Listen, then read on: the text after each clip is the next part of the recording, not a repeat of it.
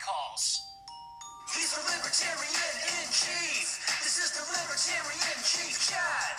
Just a libertarian chit chat with the chief. Oh, hey, I'm Kevin. I'm here too. All right, welcome to Chief Chats with Kevin Hobby and Todd Hagopian. I'm Kevin Hobby. And I'm Todd Hagopian, and we have a very special guest for you today, Reed Coverdale, who has been championing the Unity Coalition, where we try to get all the various factions in the Libertarian Party to start working together towards a broader goal. Reed, would you like to introduce yourself? Yeah, first of all, thank you guys for having me on. My name is Reed Coverdale. I've been a small L libertarian for probably the past 6 years or so. I became a capital L libertarian last year. I used to be a Republican, was brought up conservative.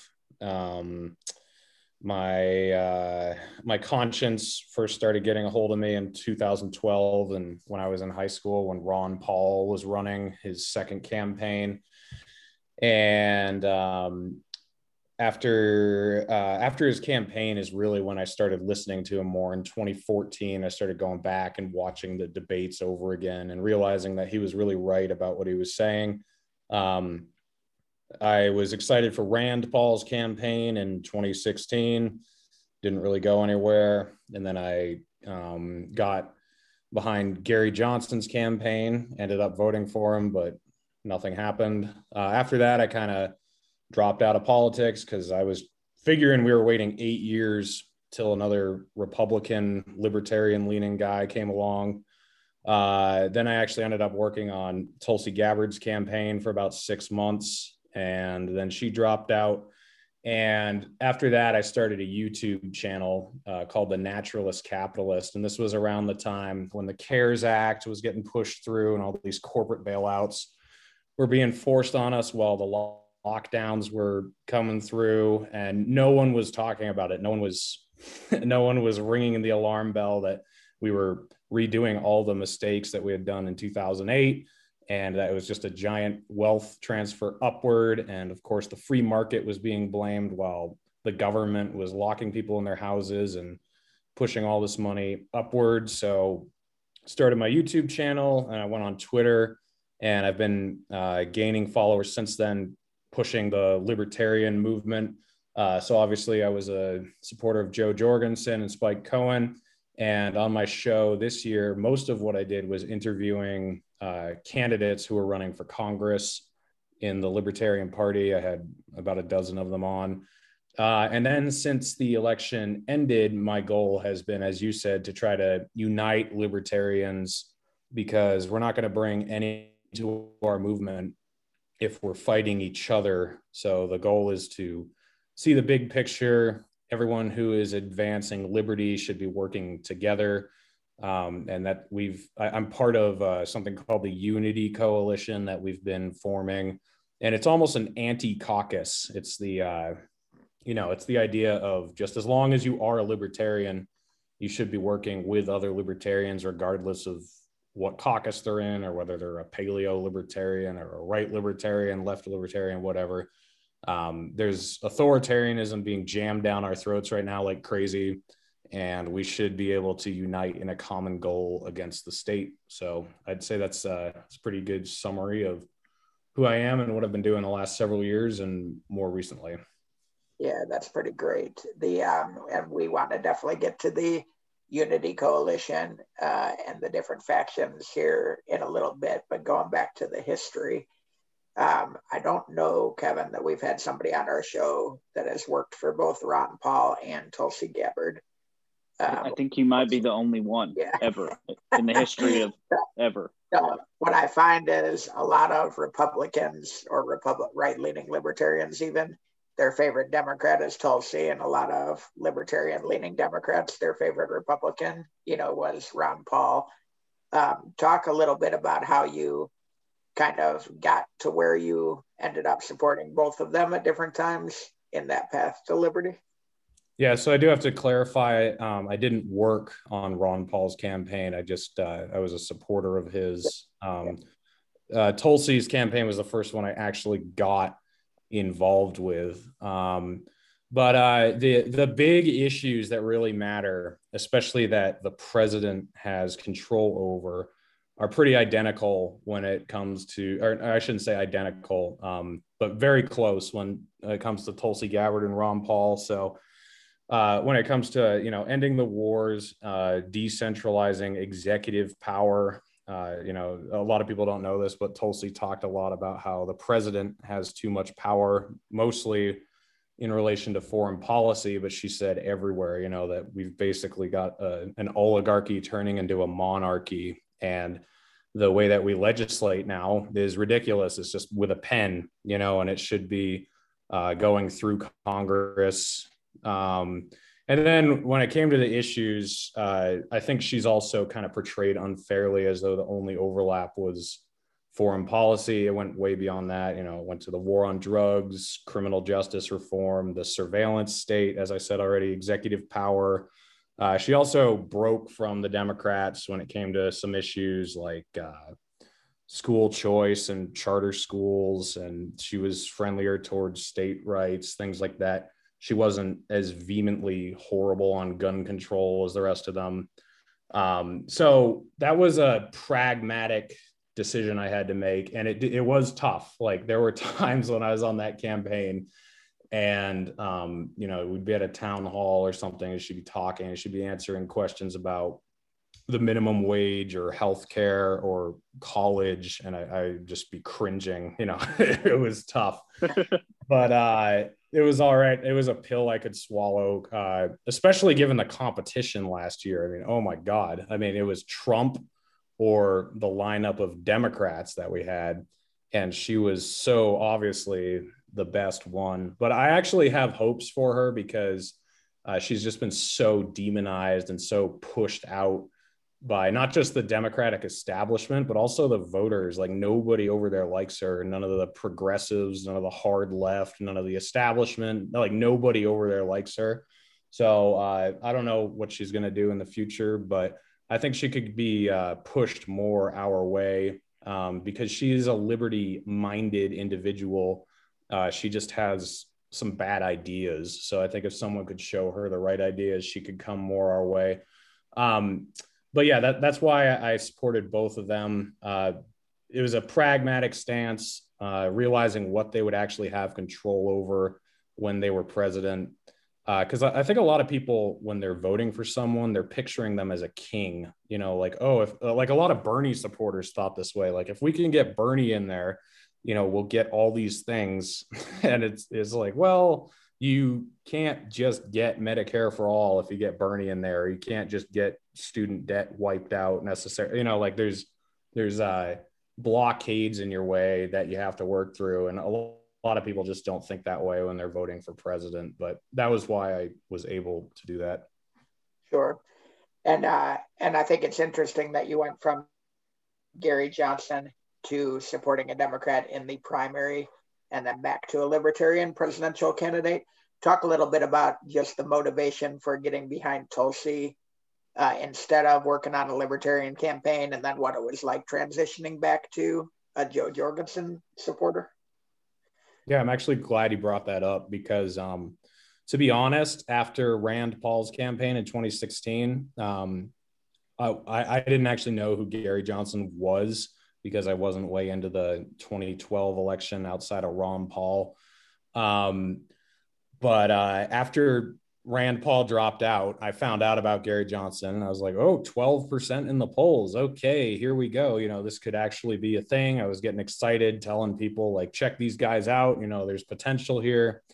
And then he got on TV a lot and he started talking a lot and his popularity started going down. The Aleppo moment happened and then he couldn't name a foreign leader anywhere. And then, he had these strange outbursts when he was in interviews and he pretended to have a heart attack on stage and he did the thing with his tongue out. And I was just like, oh my God, are you kidding me? And then I hadn't been around for the convention in 2016, but during his general election run, I actually went back and watched videos and I saw the videos about, seat belts and driver's licenses or whatever. And, that they were making these issues such a big deal and so public, and saw the guy stripping on stage and everything. I was just like, I voted for Gary Johnson, but honestly, after I voted for him and after we only got 3% or whatever it was, I was kind of done with the Libertarian Party. I was like, this is a joke. So after 2016, I was legitimately thinking we are not going to have another candidate until 2024 if Justin Amash or Rand Paul runs again, or Thomas Massey or somebody like that. That was honestly my frame of mind. So I kind of was zoned out of presidential politics because I never figured there would be a Democrat I could support. And then Tulsi lined up enough for me to support her. But then when I saw how horribly the Democratic Party treated her, like how much they rigged it and how much of a joke it was to think that we could ever get someone like her as the nominee of the Democratic Party, it also made me realize how ridiculous of an idea it is that we're ever going to get someone like that in charge of the Republican Party. Because what they did to Ron Paul, or then how Rand Paul's campaign went.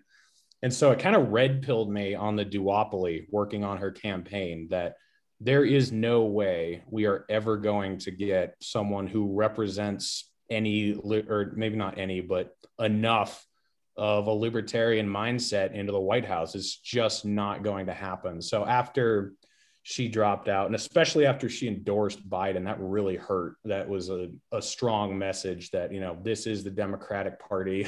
This is the way things go here. I was like, well, I am a libertarian.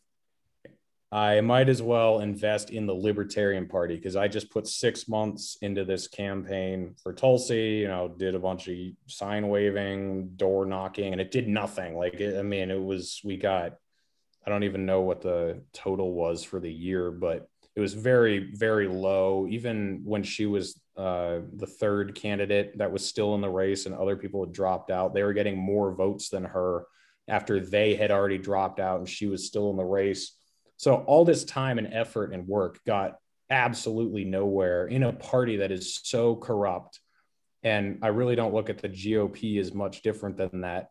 So it got me to the point that I was like, you know what? I'm just done with the Democrats and the Republicans. Neither party represents me at all.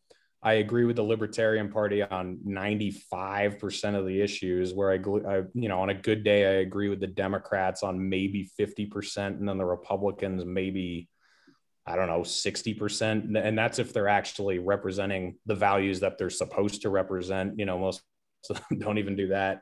So I just kind of turned my back on the duopoly and said, nope, I'm done. It's Libertarian Party or bust. And this is honestly my last ditch attempt. Like I'm into the Libertarian Party now, and I'm trying to turn it into something and bolster it and get it somewhere. And if this doesn't go anywhere, then I'll just become an anarchist, because I'll just be out of hope. Right. Well, that's the joke, right? What do you call an anarchist, a libertarian 6 months from now? Yeah. And then when along the line did you say you started the podcast? I started my show. Let's see. I had a channel already that I'd actually posted.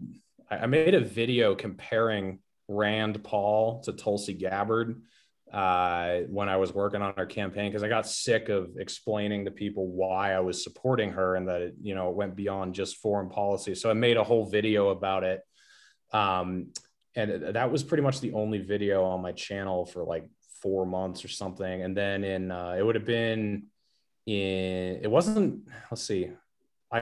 got into social media hardcore in March, when the CARES Act and all that was going through, but it was mostly on Facebook, and I've got 100 friends on Facebook. So it was just an echo chamber. No one really cared. Mm-hmm. So I said, all right, I need to get on Twitter, where more than 100 people will hear me. I need to get on YouTube, where I can grow my audience. So I think I did my first interview in late April or early May.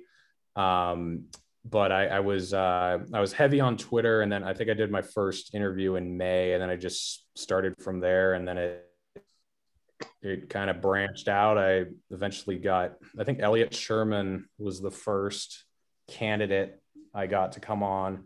And then I got Vermin Supreme eventually. He was my first like high profile name. And then it just kind of slowly grew from there. And then the last month I've had Dave Smith, Ryan Dawson, Kim Iverson, Scott Horton, Phil Labonte. I've had a bunch of like high profile people. So it's finally actually taking off. That's really awesome. Congratulations. That's great. And then, so what is your plan for the podcast going forward? And then talk a little bit more about the Unity Coalition and what you guys are planning for that. Yeah, so the plan for the podcast, I initially was going to phase away from politics after the election ended and talk about more general issues, but things have just been so nuts. I mean, they haven't calmed down. You know, we've got the National Guard in Washington, D.C., and we had this post-presidency impeachment, and we've got this anti-terrorism bill, and, you know, libertarians being called domestic enemies. I mean, there's just so much going on that I was like, okay, I guess I'm just going to keep talking politics. So that's what I've been doing. And I probably will keep doing that. I also talk about religion a little bit. I'm an atheist, and it's an interesting topic to get into because it's weird. Most atheists are actually leftists or statists, which I find completely ironic because they don't like the idea of the church telling you what to do and how to live or how much money to give it or, you know, any of that stuff. But then they're totally fine with the state doing it. And statism is just another religion in my mind. It's just an extension. So that's an interesting one to get into with some people. I talk about economics and, you know, a little bit of history, but now that I'm actually getting big names on there, I'm just going to keep going down that road and trying to get more interesting people from the liberty movement and from any movement just to talk about issues, because I think we have more in common with each other than we realize. Not just libertarians, I just mean Americans in general. Like I had Kim Iverson on the other day, and she's a progressive advocate, but we talked about a lot of stuff that we really agree on that we consider to be detrimental issues, and it was great. So and I could have the same conversation with someone who's on the right. You know, there's a lot of stuff that we would both care about. And I think that's important. You know, libertarians kind of live in an echo chamber where they just talk to each other. And we really need to talk to people who disagree with us, but show them how much we actually agree with them on. So the channel, I'm going to be trying to have as many high profile guests as I can, then just keep talking about these ideas and showing where the crossover is. The Liberty Coalition it's actually becoming a thing. It's still in the beginning stages. We might become a caucus someday, but our whole purpose is sort of to not be a caucus, because we just want, you know, if you're in the pragmatic caucus or the radical caucus or the Mises caucus or whatever, like we just want everyone to work together.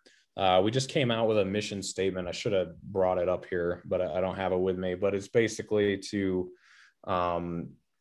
just to further the message of liberty and show everyone that we're on the same team. Yeah, we're I don't know how much I'm supposed to say because I'm in a kind of inner circle group there, and I know Kevin's part of it too. But we just want the general message of liberty to be what unites us, and even unite people who aren't 100% libertarian. You know, if someone from the left who agrees with us on most things, or someone from the right, or someone who's an independent, just anyone who's an American who cares about liberty, that we want them to join us. You know, we tend to try to excommunicate people who are not 100% in lockstep with our ideology. And I think that's wrong. You know, I mean, we don't want we don't want like AOC to be our nominee or something like that. Like your presidential nominee and your party leader and, important people like that, like, yeah, they've got to be libertarians, but we shouldn't be pushing Joe Blow on the street away because he's not comfortable with the thought of open borders, or pushing,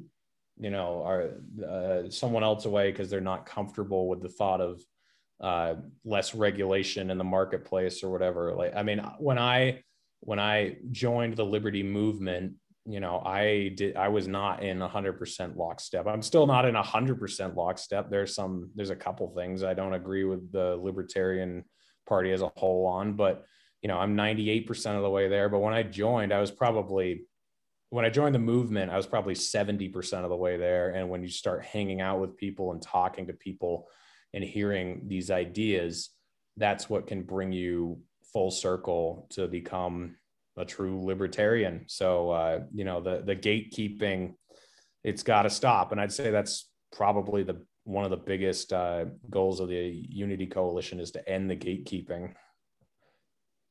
Yeah, I mean, that's something that I've talked about quite a bit on this podcast and other interviews. I always say, I don't want to be the guy bragging about how I was the most libertarian to ever libertarian while I'm standing in the bread line.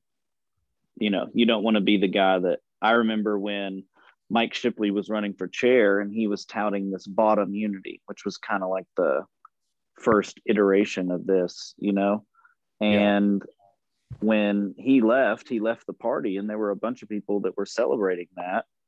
And I was just blown away. I just couldn't believe that they were so excited that somebody had left the movement because they deemed him not worthy.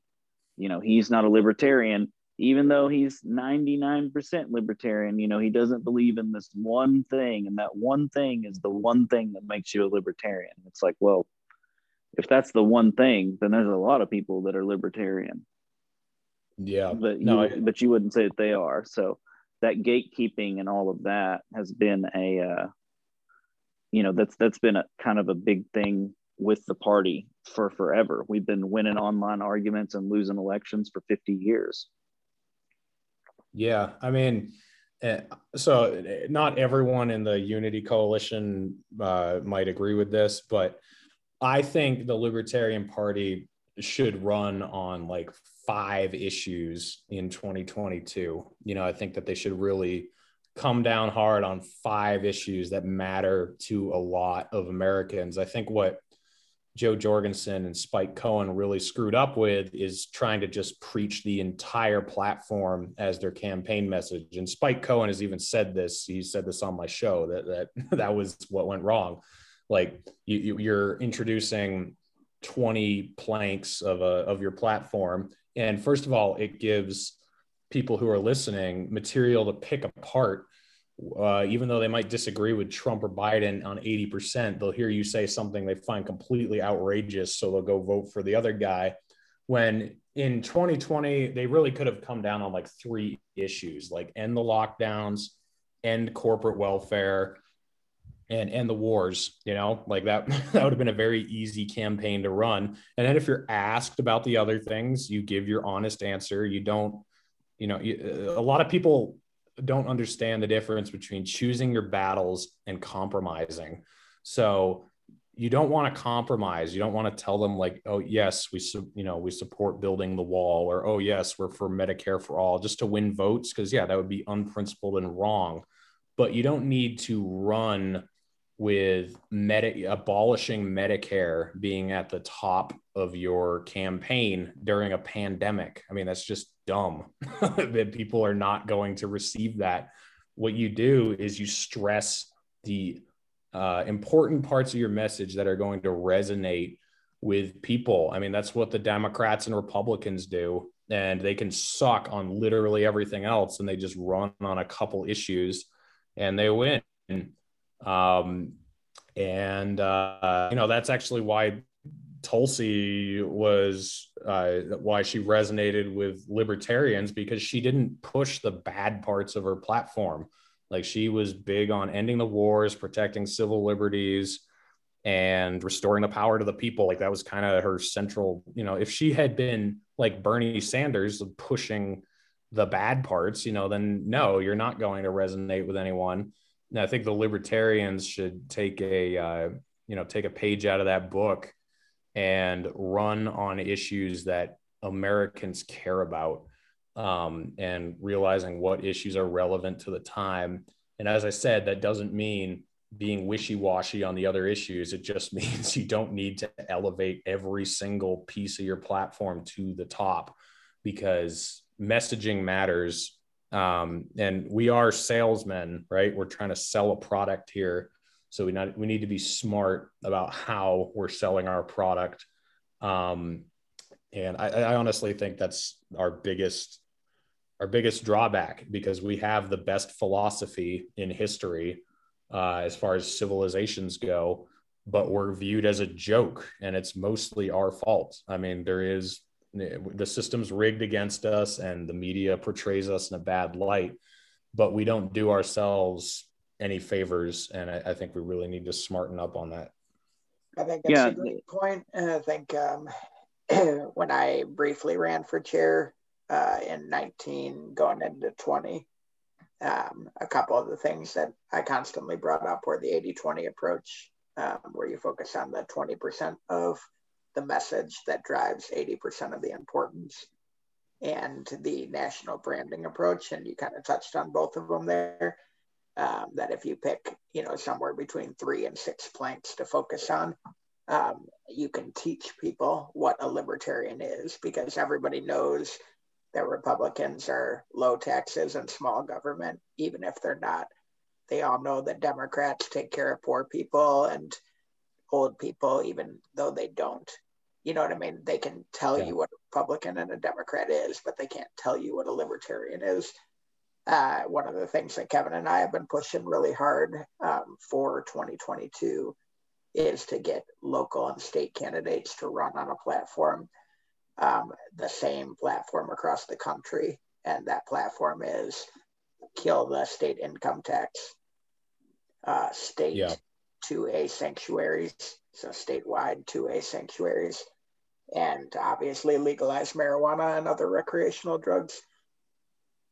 And I think if you can get a platform like that where everybody across the country is running, suddenly you can have somebody start to answer that question of what is a libertarian? Oh, they don't like taxes.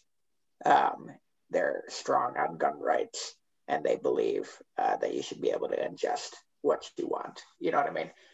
Or whatever the issues end up being. But we need to get serious about a national branding campaign, and the only way to do that is to focus in on, like you said, a handful of our planks rather than over 30 of them. Yeah, I agree. And I'd also say, though, like, they could vary slightly depending on location. Like if you're running for something in Manhattan, maybe prostitution actually does matter more there than it would, where I live in Utah. I mean, trying to run on legalizing prostitution in Salt Lake City is not going to do you many favors. Whereas if you're doing it in Manhattan, okay, I get that. That has more relevance. But I agree with you, overall on a national stage, we do need to kind of have a unified message. And then maybe just like the super local races, obviously they're going to have different issues that have more importance than others. Yeah, and another thing that we have been pushing, so we have the state income tax is a big thing, and then Todd mentioned his run for national chair. I'll mention my run for state chair. My thing that I'm running on is showcasing that libertarian ideas actually work to the general public. And one thing that we're talking about when it comes to abolishing income tax is we're going to take a Andrew Yang approach, like what he did with his UBI, and we're just going to randomly pick some Oklahomans and reimburse them for what they paid in state income tax, so that they can have a real viewpoint of, hey, if I didn't pay this is the money that I would have. I wouldn't need this stimulus check. I wouldn't need these things if I wasn't taking this out. So I think that that's another thing that we as libertarians need to focus on, is not so much winning the online arguments, but showcasing that our ideas work before we try to sell them. Yeah, I like that. And I like the idea of stealing ideas from the two parties, because as much as we hate them, they're the successful ones. So, you know, they're doing something right. So if their campaign strategies work, then yeah, we should take note. No, I agree completely. Well, Reed, thanks so much for coming on. I love the Unity Coalition. You know, I'm kind of biased. You let me in on that one, so I appreciate it. Why don't you plug your podcast, plug your Twitter, plug all your stuff right now? Yeah, so follow me on Twitter. I am at Reed Coverdale. That's ReedCoverdale. On YouTube, I am The Naturalist Capitalist, and I am the same on Facebook. You can find me there on YouTube and Facebook. I don't do much on Facebook other than just post links to my videos when they're up. That might change, but I'm not a big fan of Facebook. They don't, you know, as much as Twitter sucks on free speech, it's better than Facebook is right now. So I put most of my stuff on Twitter, and it can reach a wider audience there. But yeah, please subscribe to my YouTube channel and follow me on Twitter and Facebook. That would be great. So, well, thank you so much, Reed. This was awesome. We're definitely going to have you back here in the next couple of months as things develop with your Unity Coalition. All right. Well, thank you guys. I appreciate you for having me on. Yep. Thanks, bud.